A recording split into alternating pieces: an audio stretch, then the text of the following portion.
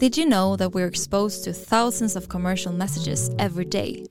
And are you aware that consumers tend to trust what influencers say about brands much more than what brands say about themselves? When brands need to cut through the noise and reach consumers, influencer channels offer an unrivaled space to create genuine, meaningful dialogue and connect directly with consumers on their terms.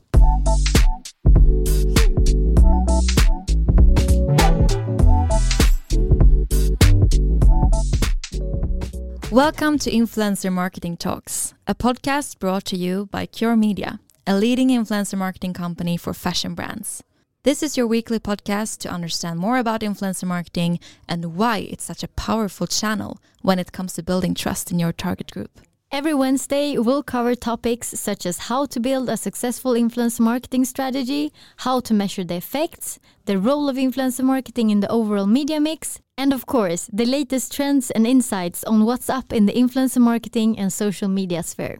And we know you're busy, so every episode is right around 15 minutes. Perfect to tune into on your morning walk, during your morning routine, or on your way to and from work. Join us and our expert guests to stay up to date and take your marketing strategy to the next level with influencer marketing, the world's fastest growing marketing method. I'm Sanna Oudmark. And I'm Frida Ekholm. And this is Influencer Marketing Talks.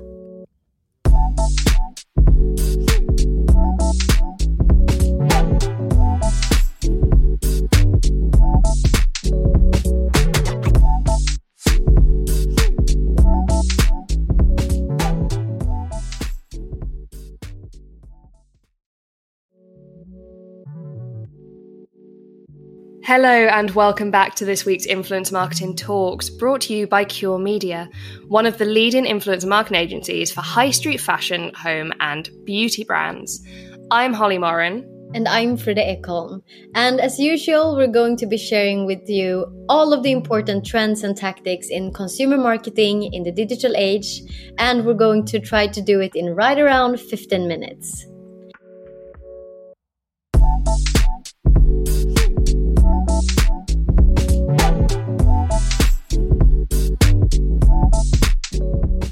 So, Holly, what are we talking about today? Today, we are going to be doing a bit of a history lesson. That sounds very interesting. I came here, didn't know what we're talking about. You had to really dig deep for that. That's like, no student has ever said that. I don't know, like, did you like history at school, actually? Yeah, I did. I had a really good teacher. So it switched when I came up in the upper grades. So yeah, I got worse. See, I loved history, and then they were like, "Oh, now you have to start writing essays," and I was not into that all of a sudden. I love writing. I love when you could just sit down, quiet, and just write the history essays. Well, hopefully today won't be as boring as I found some of my history lessons at school. Because today, the actual topic, we're going to be looking back at the history of micro-influencers. I obviously don't find that boring, and I'm going to assume that anyone listening to Influencer Marketing Talks won't find that boring either. But just in case you're not sold, maybe you're a brand or an agency that prioritizes mega creators or celebrity accounts, I think it's important to flag straight off the bat that micro-influencers are big news. They really are, whether you like it or not, I'm afraid. Exactly. So in fact, in 2021, micro-influencers accounted for 91% of the channel. That's crazy. And it means that if you are only focusing on those bigger accounts, the celebs, the megas, that 9% or less, even once we, factor out nano accounts too, then that's a huge part of the landscape you're going to be missing out on. And a lot of potential as well, because we see time and time again that these are often by far the most effective brand ambassadors for your brand. Yeah, so true. And if you've been around long enough, then you'll definitely have heard us kind of waxing lyrical about the power of the micro-influencer before. But if you haven't, do head to our website. There's a whole bunch of content on the matter. But today is less about the why and more about kind of the how and I guess the when. Yes. And it's an interesting one because while we know influencer marketing has always been a thing in one capacity or another, it's often easier to look back through the history of celebrity and mega influencers because, in a historical context, that means we're talking about kings and queens, big society names, and the names on the tin celebrities. And naturally, they are the people that the record books make space for. Yeah, no one cares about the peasants. Yeah. So we have had to do a bit of digging to track the emergence and kind of the evolution of the micro-influencer.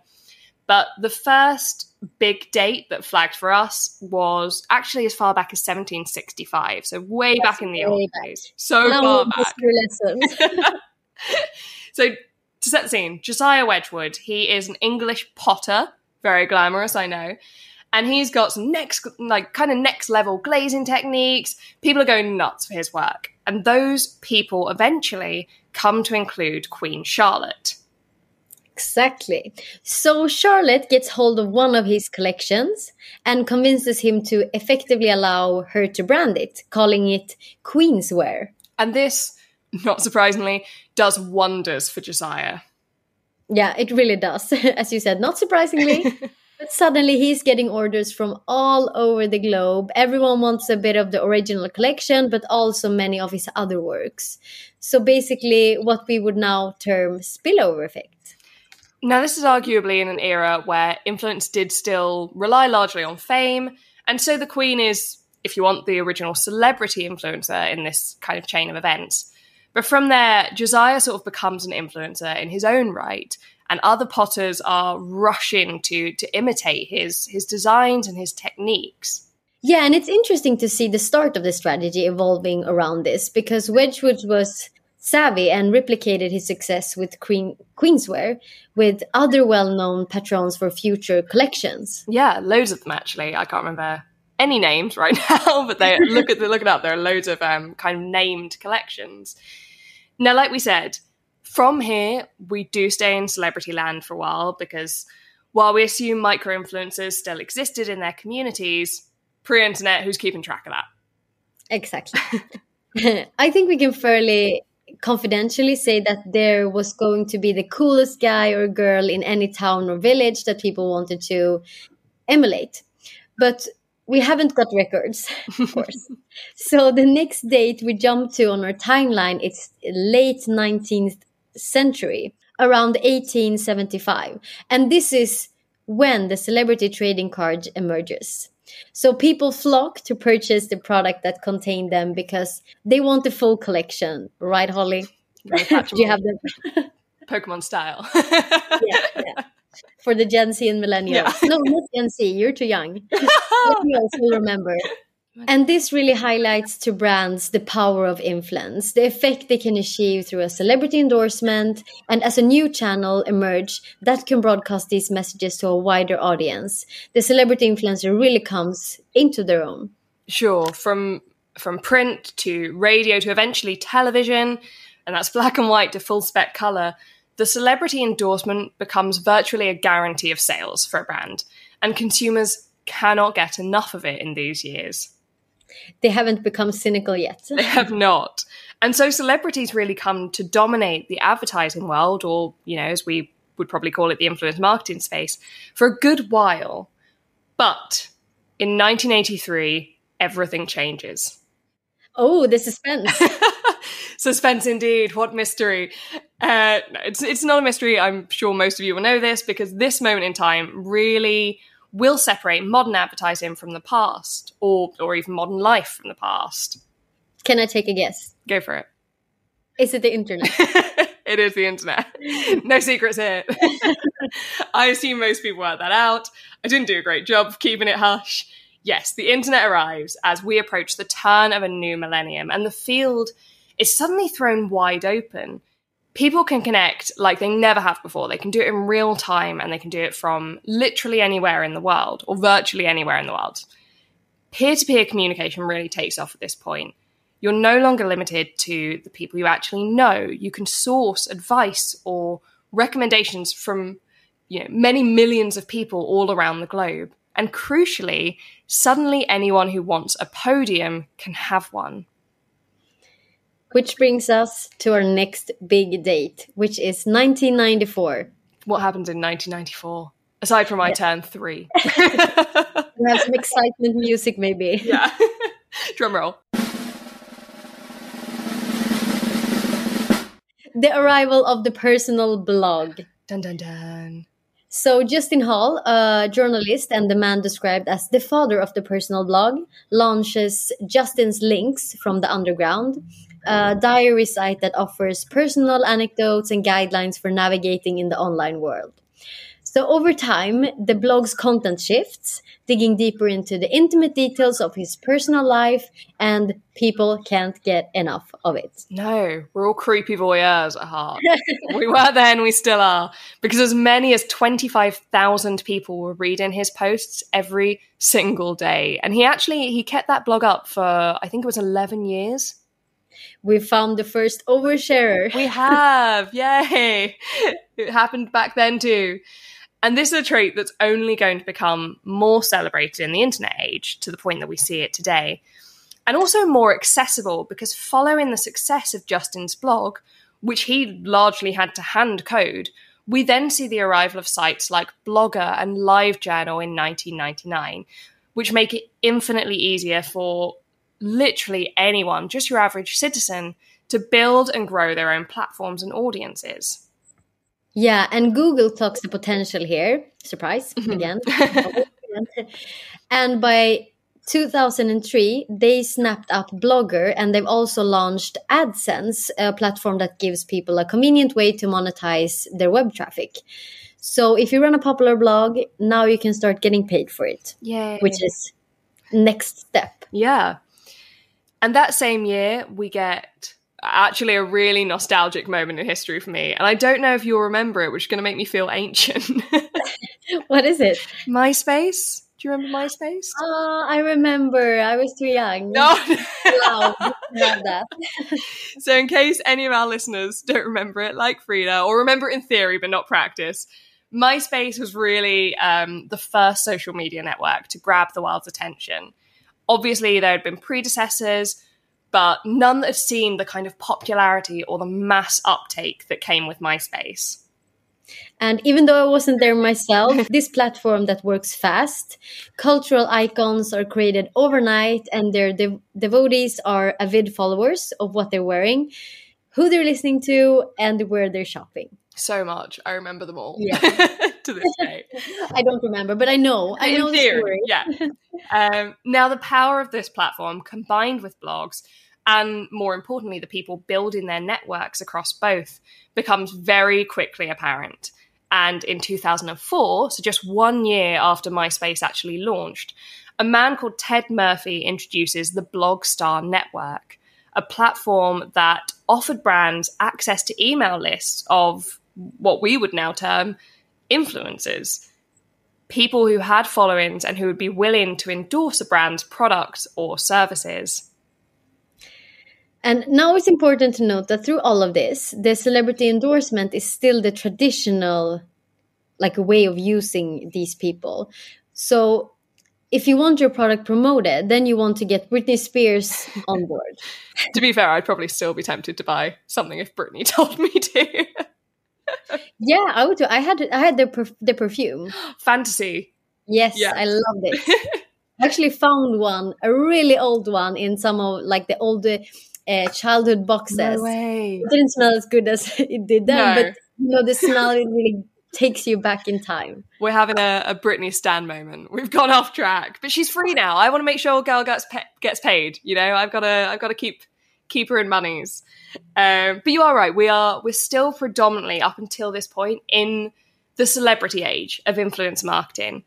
But micro-influencers are really emerging. They're finding their feet. I think it's just that brands didn't necessarily know how to maximize them at that point.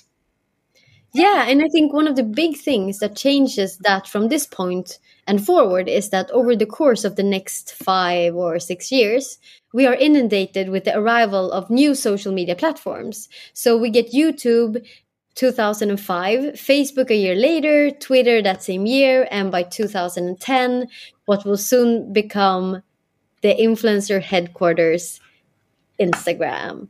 Oh, what a year. And Yeah. worth mentioning, actually, that in 2010, we also have the launch of YouTube's partner program, making them the first social media platform to begin investing directly into content creators. And also worth mentioning, because this opens up for a new era for the monetization of social media accounts. So suddenly YouTube stars are on catwalks and at award shows, and most aren't as high profile as the, for want of a better word, actual celebs. But this is partly what gives them their power.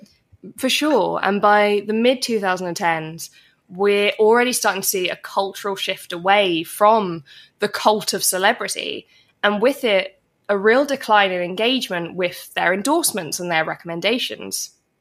Yeah, because like we say every time, how can I really trust a recommendation from a celebrity when their life and their challenges And their budget, and their budget, they look nothing like mine. alas, I'm exposing myself here. if only. Now, it's around 2015 to, I think, probably 2017 that we really see this shift start to take hold of consumers. At this point, we start taking our style advice and our beauty buys from people whose lives do look a bit more like ours. You know, the people who are shooting their outfits of the day in their back garden, the people who look like girls or, you know, or boys that we would actually go to school with. Yeah, for sure. And brands start to catch on to with investment in micro-influencers growing steadily over time. At the same time as marketers start to recognize this thirst for authenticity and relatability among consumers. Yeah, for sure. Although having said that, and I feel like I say this on every podcast, but I do think it bears repeating. From our research, this is still one of those areas where we noticed a real disconnect between consumers and brands. And this is, 5 years after this point. We're still seeing that while 57% of marketers say that they're mostly likely going to prioritize mega influencers and above in the future, 37% of consumers say that they would be more likely to trust smaller accounts. And a further 32% literally just don't care about an influencer's audience size.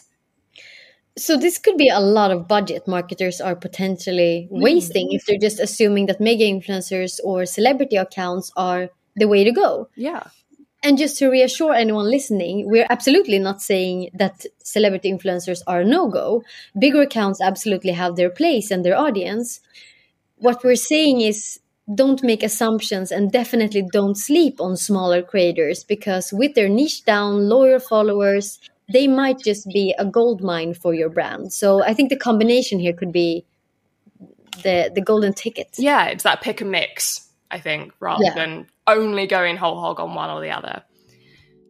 And on that final note, I think that probably is all we've had time for today. I hope this has been an interesting look back through the archives of micro-influencers, learning how we got to where we are today. As ever, thank you so much for joining us for this week's Influencer Marketing Talks. We have been your hosts, Holly and Frida.